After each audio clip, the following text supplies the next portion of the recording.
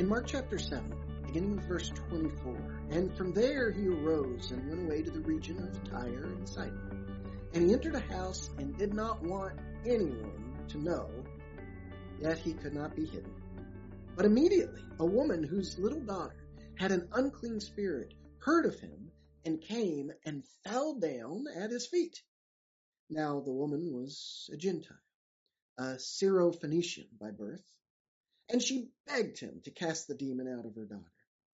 And he said to her, "Let the children be fed first, for it is not right to take the children's bread and throw it to the dogs." But she answered him, "Yes, Lord, yet even the dogs under the table eat the children's crumbs." And he said to her, "For this statement, you may go your way. The demon has left your daughter."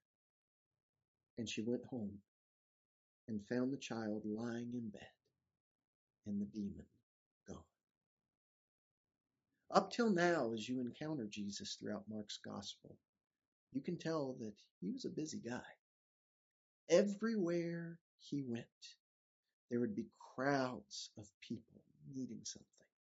And we've already seen happen more than once when Jesus tries to get away. No sooner does he start to get some space, but then there's people that come from all over. Well, appreciate this time. When Jesus went to Tyre and Sidon, he's now going away from Israel itself into predominantly Gentile territory. So he finds a house in this predominantly Gentile territory, and he's really hoping that maybe there he'll finally catch a break. Maybe there he's going to get a chance to breathe. But then a Syrophoenician woman. Other gospel accounts identify her as a Canaanite woman, a people historically associated with idol worship, people historically associated with being enemies of Jews like Jesus.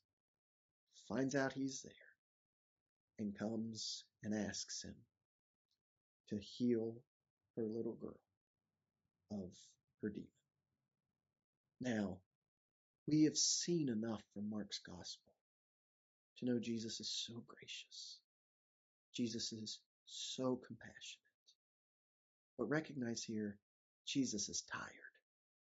Mark told us Jesus did not want anyone to know where he was. And sometimes I think this story bothers us because of Jesus' reaction about how it's not right to take the children's bread and feed it to dogs. And that sort of offends our sensibilities. So, did Jesus call this woman a dog? Was Jesus being racist as a Jew looking down on Gentiles? Was Jesus being uncaring to this poor woman and her child that she was worried about? But I think when we get concerns like that, it might say more about us than it actually does about Jesus. Because Jesus has poured himself out for so many people. Jesus has touched so many untouchables. Jesus has showed compassion to so many people. Jesus had a mission.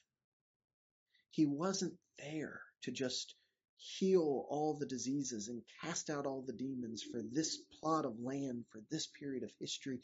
He was trying to accomplish something bigger. And even just among his own people in Israel, he couldn't meet every need that was coming at him in the course of a day and still be able to fulfill what God wanted done. He poured himself out. He would serve as many as he could, but he had to keep his eye on the prize. He had to remember what it was God had actually put him there for. So when he expresses a boundary with that woman, I think it's interesting that we get offended by that. We don't like to be told no. We feel like Jesus should be at our beck and call. How dare Jesus, who had specifically gone to that place to be by himself, tell this woman, "No, leave me alone." How uncaring of him that is. No, that's an us problem. That's our inability to respect boundaries and to show empathy and to give other people grace. That's not anything wrong on Jesus' part. And perhaps our biggest clue to that should be that the woman didn't get offended. The woman was humble, and like so many good mothers, the woman was persistent. She recognized that she was imposing on Jesus. She recognized that that's not why he was there, but she knew he could do it. And if he could even just let a crumb fall from what he was there to do, that would be enough to help her daughter be well. And that faith, that loyalty, that recognition of who Jesus is, that realization that he hadn't come to just heal all the sick and to cast out all the demons, but there was something bigger that he was working on. That statement was enough for Jesus to say, go. Your daughter's been made well. You see, that is what Jesus is looking for from us.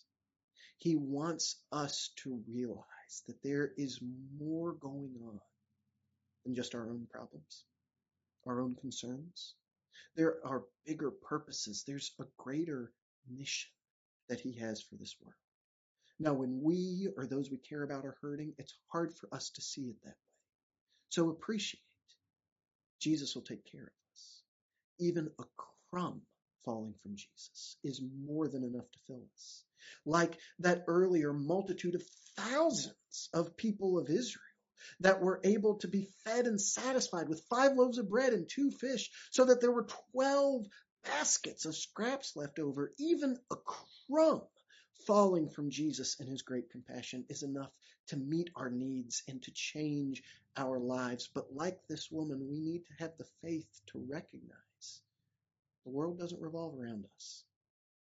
There is more than our pain in any given moment, and what we truly need is loyalty to Jesus, is recognition of who Jesus is and what it is he came to accomplish. And it's not just to satisfy our needs and to make all our problems go away. He has something greater that God sent him here to do. And if we know him, if we're truly committed to following him, not just using him as a religious genie to give us what we want, but to submit to him as Lord and Savior, as teacher and friend, as somebody that we want to learn from, then what we experience from following Jesus, even if it's only a little bit at a time, will be exactly what we need. It'll change our life. It will help with our problems, but we need to have that kind of faith. We need to recognize that he and what he wants is more important than us and what we want. And as we come to recognize that, then we will get to know how when you trust and follow Jesus, he takes care of everything else.